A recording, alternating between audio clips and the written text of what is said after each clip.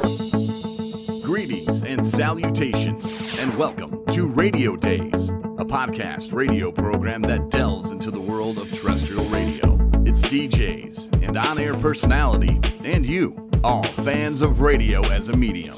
Here's your host, Ron. Hello and welcome to Radio Dayz, the podcast. Today's show is produced by Ron Robinson Studios.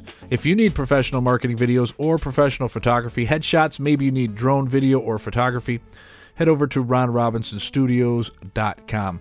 Also, I want to introduce you to Instacart Express, the products you love from your favorite local stores delivered right to your door in as fast as an hour. Just follow the link in the show notes and get free delivery on your first order over $35. Before we welcome our special guest today, a quick reminder, our documentary about the history of terrestrial radio, Radio Dayz, 100 Years of Radio. That's the title. I think in last week's podcast, I called it Radio Dayz, 100 Years of Radio. It's Radio Dayz, 100 Years of Radio. COVID changed the title. That's a true story. Coming later this year, if you would like to help and become a producer of this movie, click the heart at the top of the page and become a Patreon. Every little bit helps. Thank you in advance. Well, I'm super excited about my guest today. He's won a Peabody Award for uncovering corruption in Detroit Federal Bankruptcy Court. He's aired a series of reports on faulty bite mark evidence, which led to the freeing of two men who had been serving life prison terms. In 2005, he was the recipient of a Lifetime Achievement Award from the AP, and in 2007, it's a long list of accolades here. He was inducted into the Michigan Journalism Hall of Fame. Ladies and gentlemen, please welcome Mr. Gene Fogel. Gene, how are you? I'm doing fine, thank you, and thank you for having me. Well, thank you for joining us. I really do appreciate it. Before we begin, Gene, I want to thank you for your friendship and your mentorship. Gene, you've always been someone like that I've looked up to, and I know there's others that do as well. But my first question is, when you were growing up, who were some of the voices that you listened to as a kid? Wow, you're going way back. Yeah.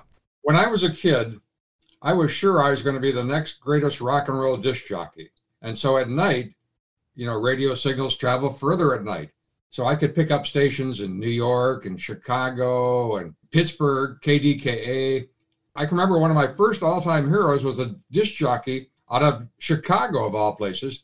Dick Biondi was his name. I don't know why I remember it to this day, but I guess he really had an impression on me. And then of course, disc jockeys here in Detroit. Jack the Bellboy was one that comes to mind.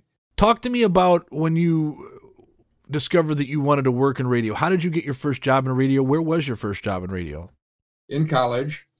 Prior to that, in high school, a popular thing of the day was disc jockeys, local disc jockeys would come out and have street dances. You'd go out into a neighborhood, light up a tennis court, and the disc jockey from a local station would come out. And so I was watching these guys. Again, my idea was to be the world's greatest disc jockey.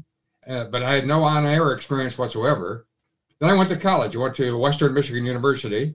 Lo and behold, they had a college radio station there. So I went over and auditioned, and I got a job. Of course, there was no pay, and as long as you had a heartbeat, they would probably hire you unless you were really awful. Right. So I got a disc jockey show, and it was bad, but I was having a ball doing a radio show. And from there, I started doing some record hops. But there's a term from the past, record hops. Yeah, oh my goodness. At the college, still thought I was going to be a disc jockey, had no interest in news whatsoever, did have some interest in sports. The radio station started broadcasting football games, so I started doing some football games at Western Michigan. Until I graduated, nothing in news. Between my junior and senior year in college, I interned at a television station in Elkhart, Indiana. Sort of sparked an interest. Disc jockeys were very popular. It was really difficult to get a disc jockey job. But there was an opening at another television station, again in Indiana, in Fort Wayne, Indiana. I started out as a camera person, running a camera.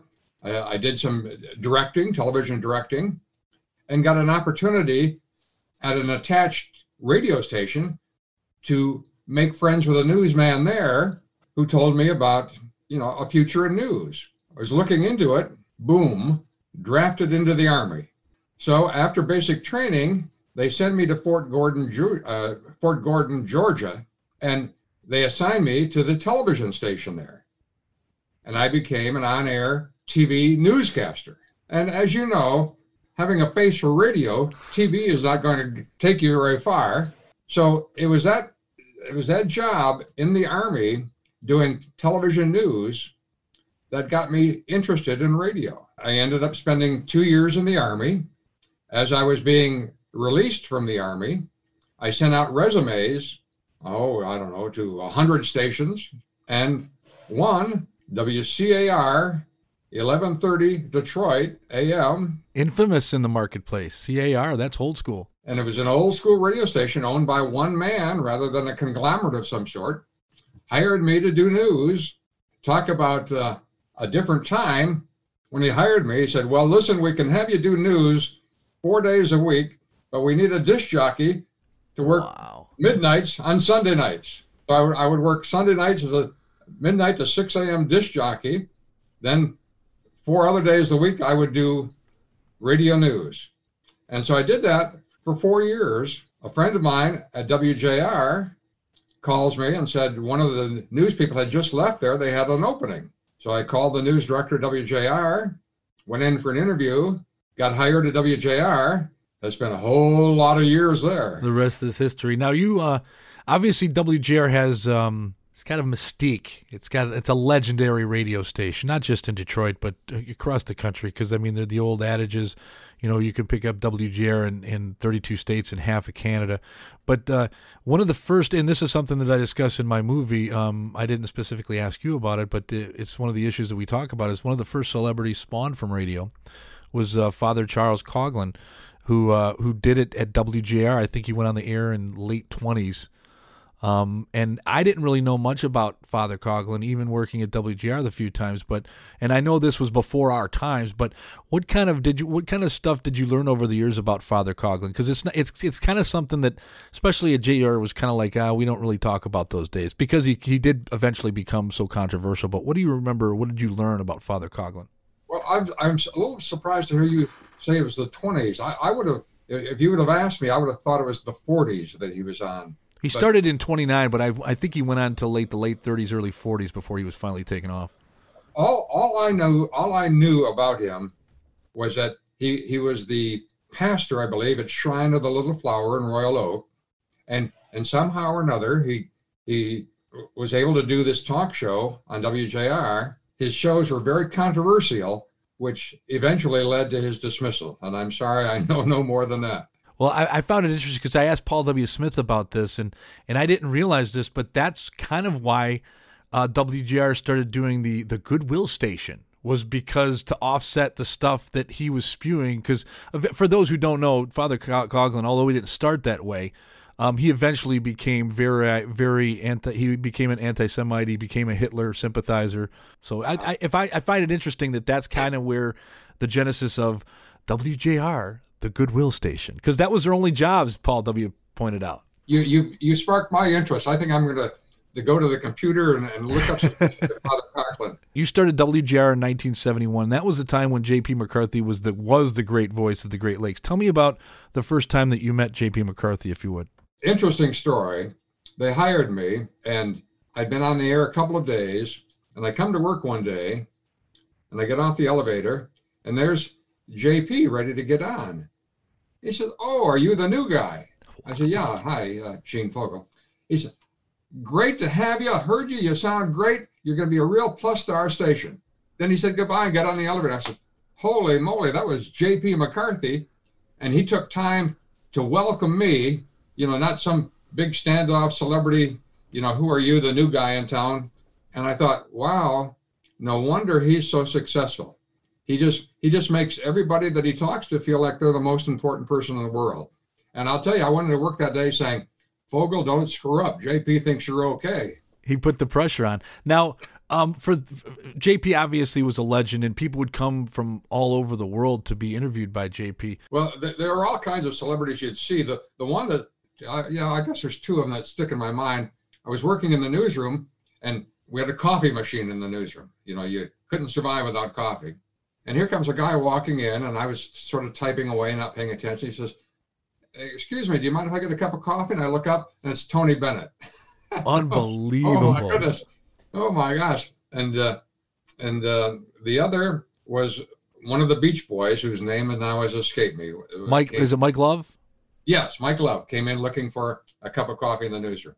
But you'd go down this long hallway, and JP's studio was right near the newsroom, and you could see different celebrities coming up and down the hallway. It was like a who's who of Celebrityville when the Focus show would come on, which was his noon interview show. You could be very starstruck just watching these people and say, wow, they all knew JP. You know, they weren't like going from city to city talking to anonymous people. They were coming to Detroit to talk to JP. They would come to Detroit to talk to JP. What do you think it was about JP that made him special, made him so universally liked? Well, it's like my first encounter with him. He just had this interest in, not in everything. He had this interest in people. He wanted to know who you are, what made you tick. And so you would be so impressed by this guy that want to tell him whatever he wanted to know. And that's what made him a great interviewer. He broke a lot of news stories by getting people to admit to things on the air.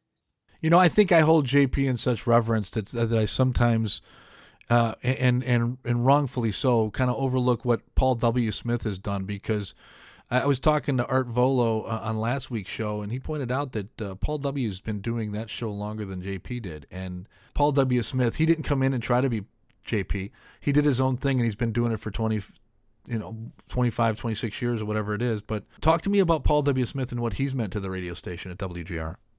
Well, I'll tell you what Paul and JP have in common. They are both optimists, they both like people, and they both treat people with respect. I mean, almost identical twins in that manner. They didn't take their celebrity to heart. They didn't look down at people. You know, JP and Paul W., they could interview the president of a corporation, or they could interview the parking lot attendant, and they'd give them both the same courtesy. That's what amazed me. That's what admiration that I had for these men. Up next on Radio Dayz, the podcast. You started working at WGR in 1971. What was it like to be a reporter at WGR in the 70s? It was a first-class operation all the way. You know, we've all seen shady operations maybe in different businesses. This was first class. They had staff announcers. They had a variety of shows. You know, you mentioned that they were the Goodwill station, WJR, the great voice of the Great Lakes. Have you been thinking about starting a podcast? I highly recommend Buzzsprout. We use it here for this podcast and could not be more happy with all the bells and whistles we have access to. Buzzsprout gets your show listed in every major podcast platform. You also get a great-looking podcast website, audio players that can drop into other websites, detailed analytics, tools to promote your episodes, and much more. Following the link in the show notes gets you a $20 Amazon gift card if you sign up for a paid plan. Plus, it helps support our show. Go check out Buzzsprout today. Thank you for tuning in today. Today I'm talking with legendary WGR reporter Gene Fogel. Gene, as I mentioned earlier, you started working at WGR in 1971. What was it like to be a reporter at WGR in the 70s? What were you responsible for when you first started? What was your beat? It was such a different world. It was a first-class operation all the way. You know, we've all seen shady operations maybe in different businesses. This was first class.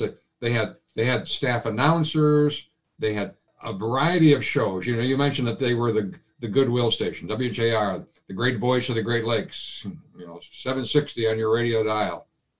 But the people were so talented. They required a lot from you in terms of experience before they would even consider you.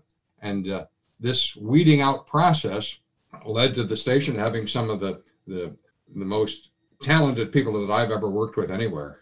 Talk to me about the respect you would garner being a reporter from WGR. You go out to cover a story, and if the story holds true, WGR had a spot in the front row because JR is where everybody else tuned in to get the latest news. No? Oh, that's absolutely true. I can't tell you the number of times. You know, as a radio reporter, you walk into a news conference or you walk over to interview somebody. They don't know who you are because they don't see you on the air. They don't know what your face is. A TV reporter, that's John Doe from W whatever. But the moment I said, "Hi, I'm Gene Fogel from WJR," whoa, they would roll out the red carpet. "Let me take you up here in front." The magic words weren't Gene Fogel. The magic words were WJR. But and that's the good point. That wasn't lost on you that you were reporting for WJR. Was there, an aspect of, oh my gosh, I have to do the best job that I can because I'm working at such a prestigious radio station? Was there any of that?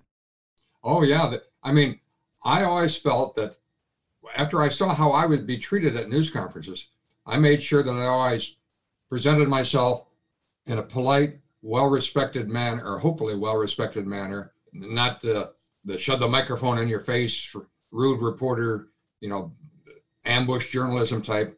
I would always present myself with the respect I wanted the radio station to have.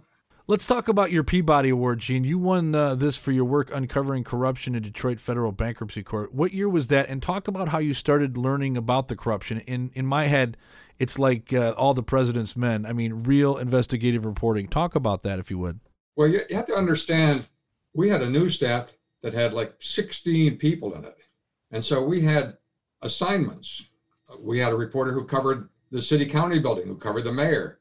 We had a reporter who covered the police. We had a reporter in Lansing who covered the mayor, or the governor. I was the federal court reporter. That was my assignment every day.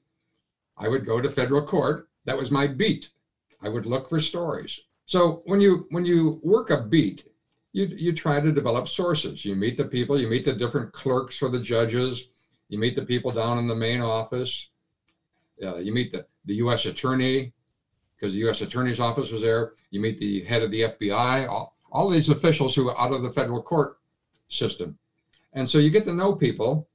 And again, I don't think it was any great effort on my part. They knew I was from WJR, so WJR already had that respect.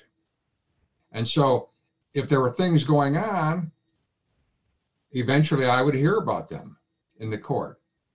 And I would decide, well, that's worth following up. This is worth following up.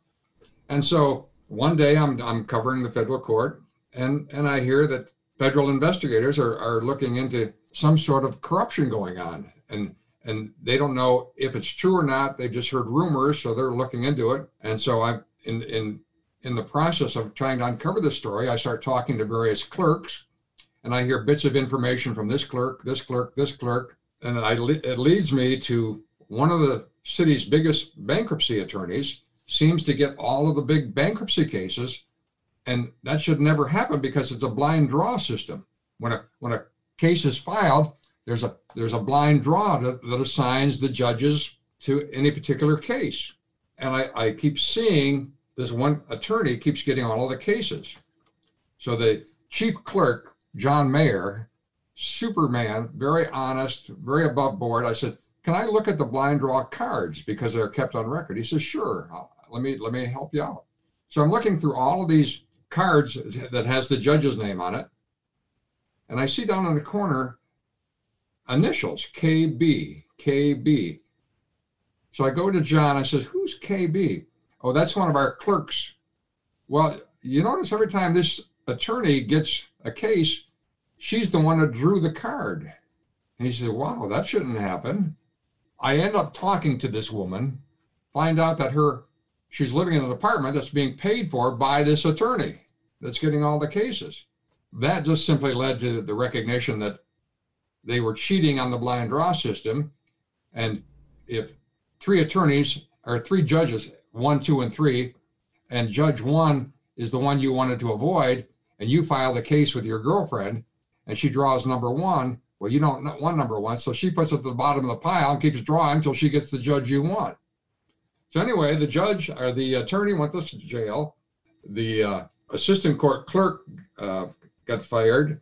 3 girls got misdemeanor sentences, and it led to a whole entire revamping of the entire court. So I was really proud of that work. Now, when you start airing these reports and the public is getting this information for the first time, was there any kickback to the station, or you saying, hey, and not necessarily being threatened, but any heat?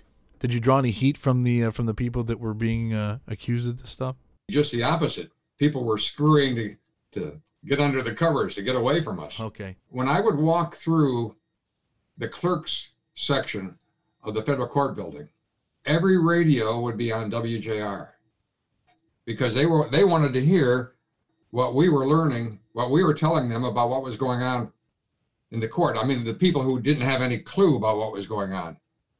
And I would go into the clerk's office, you know, they'd come up to me and want to know, what have I heard? I said, well, what have you heard? No, but there was no, you know, I had one minor threat. You know, the attorney said he was going to sue us. He's going to sue us for libel. I said, well, it's not libel if it's true. So that was the only real threat I had. Nothing, you know, they weren't going to send somebody to break my legs. And I imagine that became less and less as the evidence became more and more overwhelming, and they had bigger fish to fry at that point, I'm sure. You know, another subject that I want to talk to you about, and I don't even think I've asked you about this in our personal conversations, but another person I'm fascinated with, and I want to ask you, what was it like to cover Mayor Coleman Young? Oh, wow. I could tell you several Coleman Young stories. He didn't like the press. He was a confrontational guy, but he judged everybody individually. If he thought you were fair, if he thought you were honest, he would give you a little breathing room. If he thought you had a hidden agenda, if he thought you didn't know what you're talking about, he'd shut you out in a second. So it would make him tough to deal with if you were part of a mass crowd of reporters, because he would see all of the reporters as one, so he wouldn't trust them.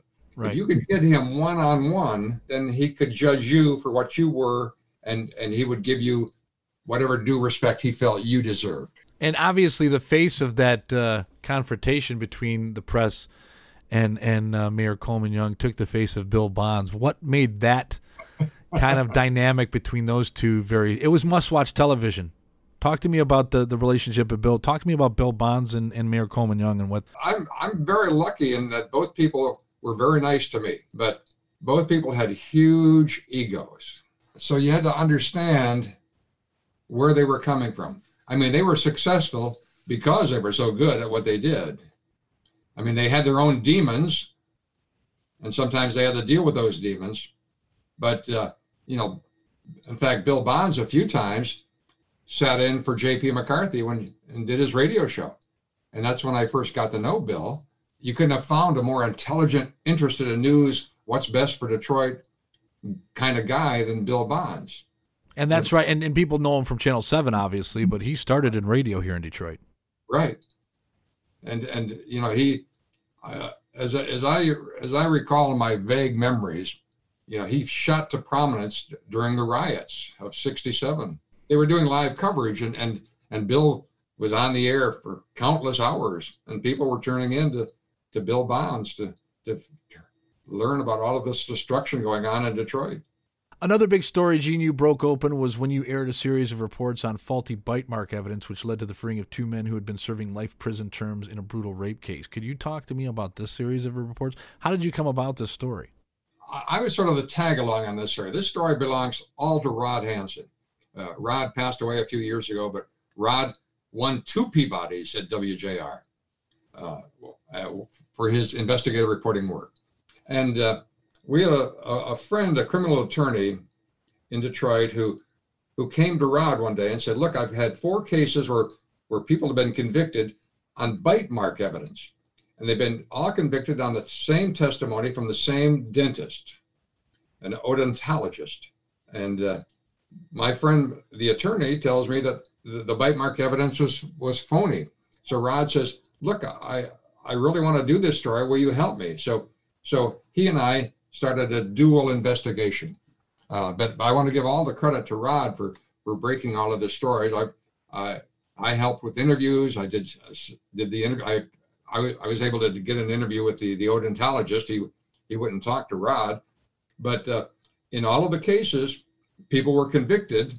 And as you mentioned at the start of the show, in one of the cases, 2 men were sentenced to life in prison and had served 11 years before we started airing our stories on the faulty bite mark evidence. And as a result of those stories, the guys were freed from jail. In fact, two other guys also charged. Out of the 4 cases we interviewed, we discovered 3 were freed from prison. The 4th was not. The 4th, to me, was the worst case of all, but it was a woman who was still in prison. Wow. But in the other cases, the three were freed, and the odontologist, prosecutors looked at his testimony, dropped him from being used in any further cases involving bite mark evidence. Well, you mentioned Rod Hansen. Talk to me about he's another legendary name to come from that station. Talk to me about working alongside him. What was that like? Well, I admired Rod. Rod and I ended up becoming the best of friends. He loved investigative reporting. In fact, he had the same skill that you mentioned earlier with Paul W. and JP. He could walk into a room and in 10 minutes be friends with everybody in the room. He just had that kind of personality. I'm a shyer type than he is. I could walk into a room and stand in the corner for 20 minutes and not talk to anybody. Rod would, whether it was a news conference, whether it was walking into a bar after work to have a drink, he would get to know everybody. And this personality led to him developing huge numbers of sources. I enjoy telling a couple of stories about Rod, if you don't mind. Of course, go ahead. He was this great newsman, but he was also a little kid at heart. He loved to play jacks. He'd have a rubber ball in one pocket and jacks in the other. And he'd bounce the rubber ball and pick up one jack, then he'd pick up 2 jacks. A kid's game. That's awesome. What are you doing? He said, I love to play jack. So he was a little kid at heart, but he was a great reporter. And I want to ask you about that. Did you learn anything? Did you end up emulating anything that he did? What did you grab from him as far as being a reporter, whether that be writing news or reporting news? What did you learn from Rod? The biggest part I learned from him was dealing with people. You can walk in the room and say, I'm from WJR, and people would be impressed, but you're not real.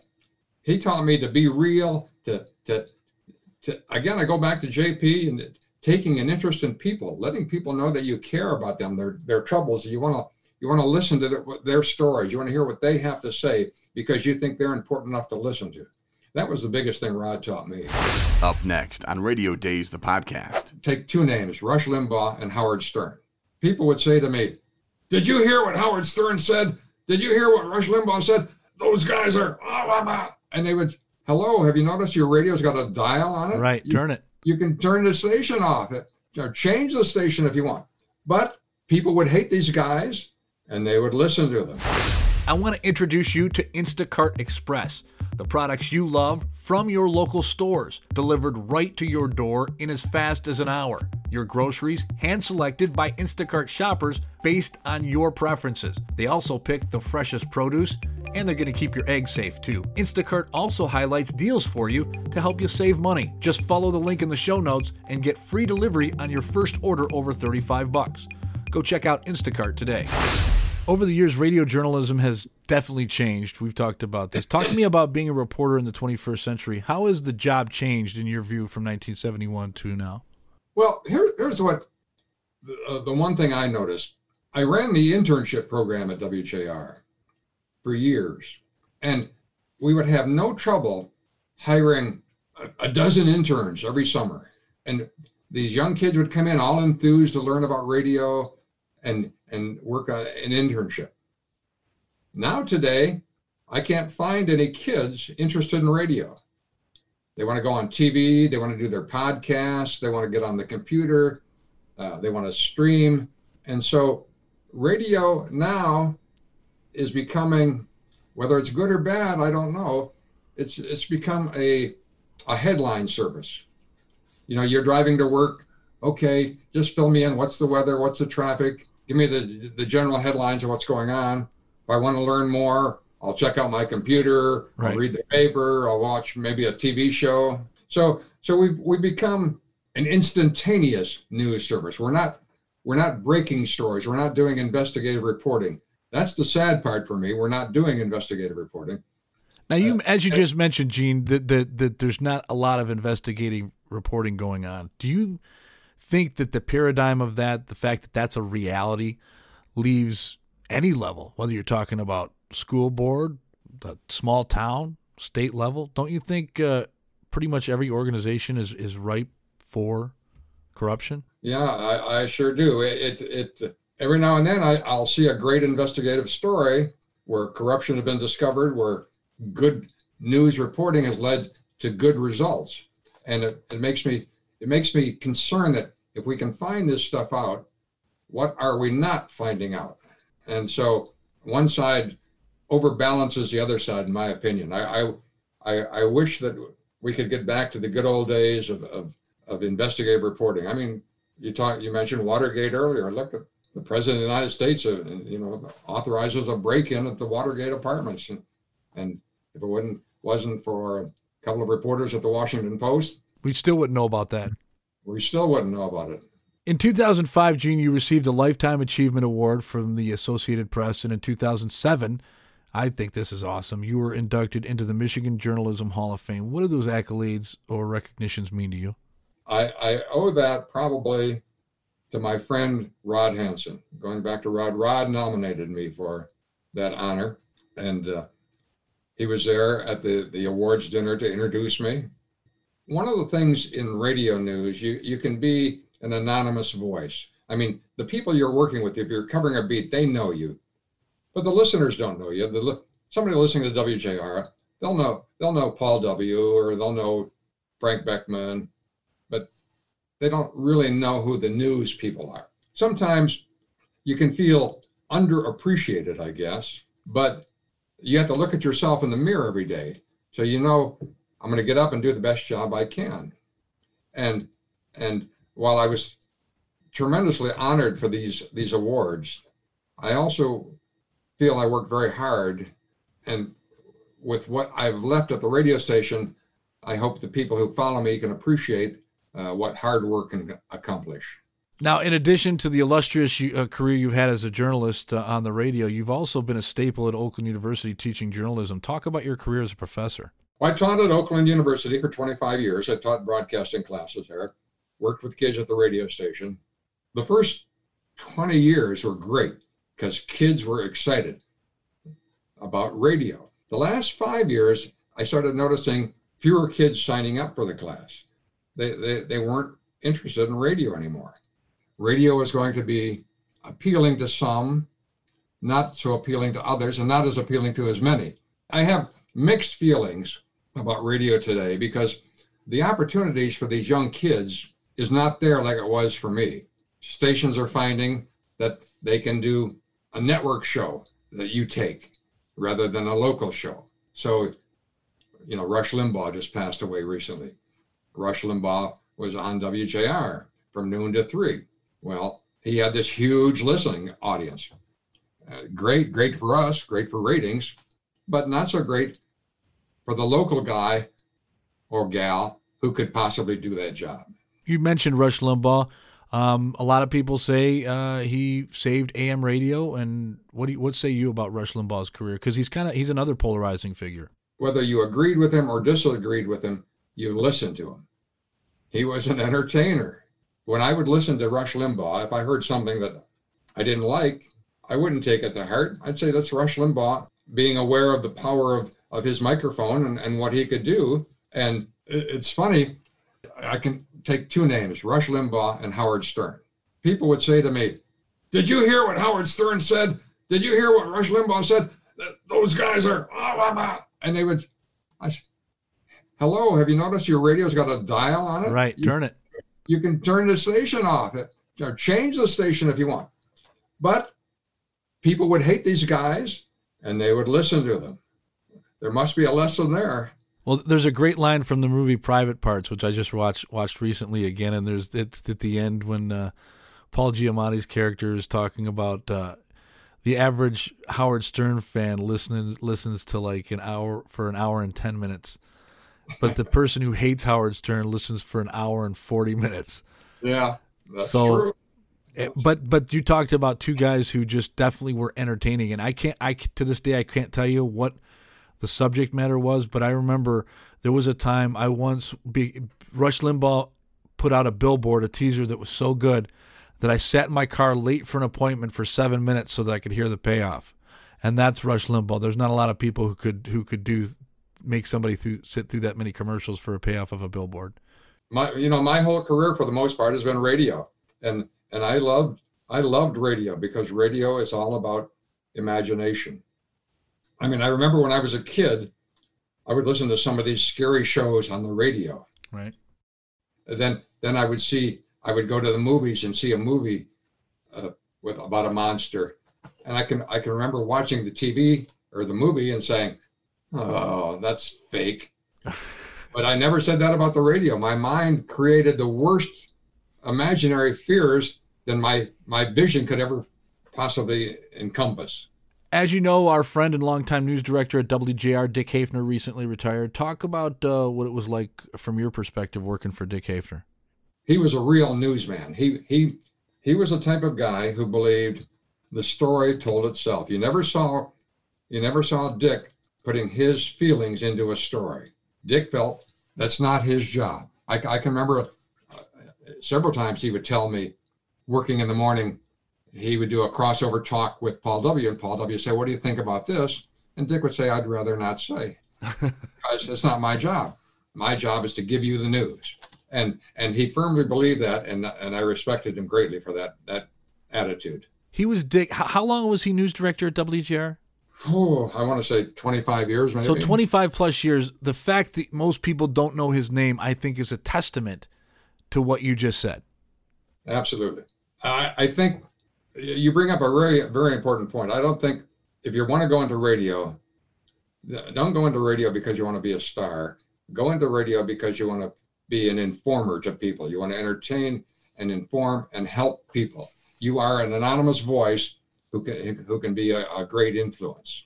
WJR will also be soon losing another legend in Frank Beckman, who will retire next month. Talk to me about what Frank has meant to not only WJR, but also radio in general. I mean, people sometimes forget how much this guy has done in radio.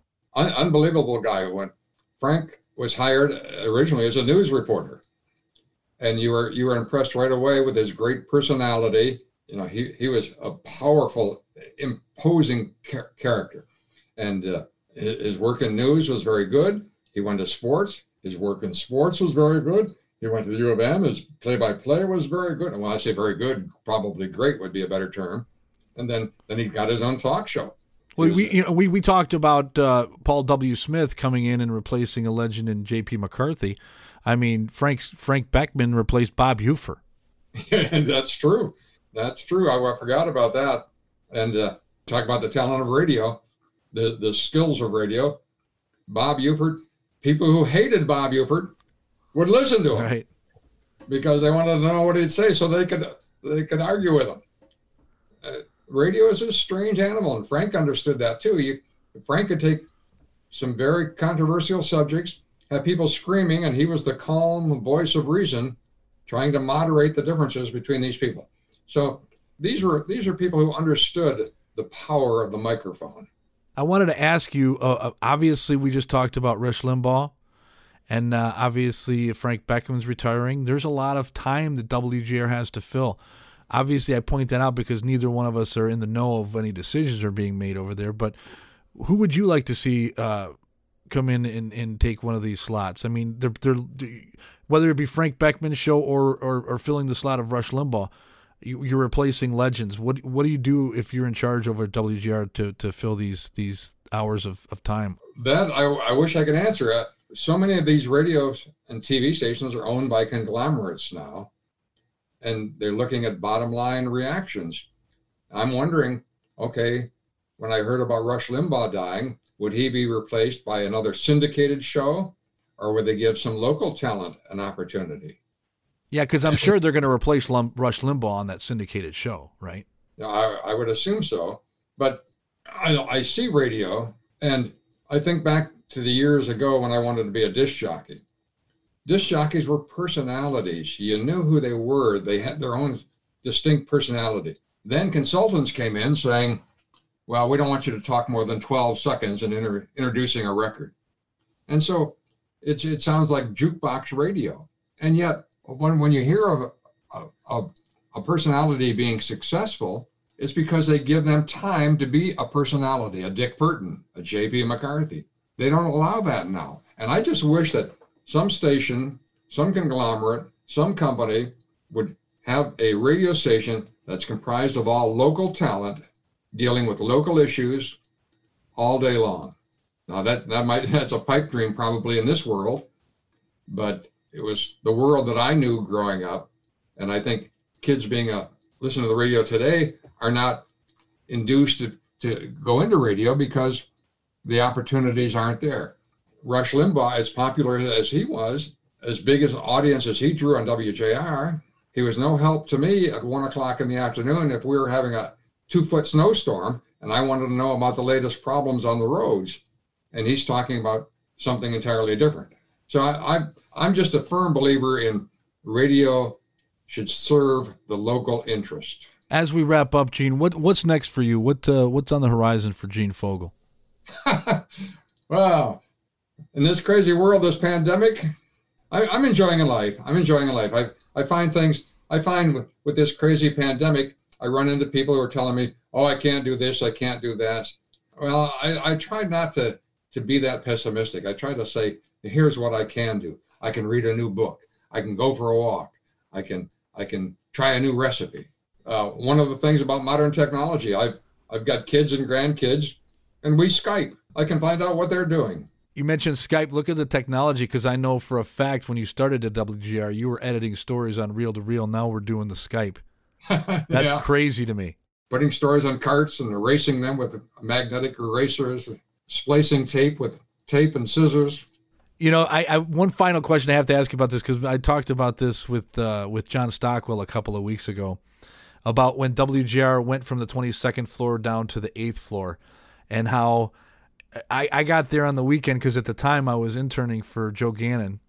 It was my first my first gig in radio, and I remember getting there on Saturday, and that whole floor had been ransacked. It looked like it was just ransacked. Everything had been picked from. But I remember I got a couple things from that. I think I got a cart of JP narrating the Thanksgiving Day parade, and I also have a couple of Bob Ufer U of M football discs. Did you get anything from that? I don't know what that rioting of the 22nd floor.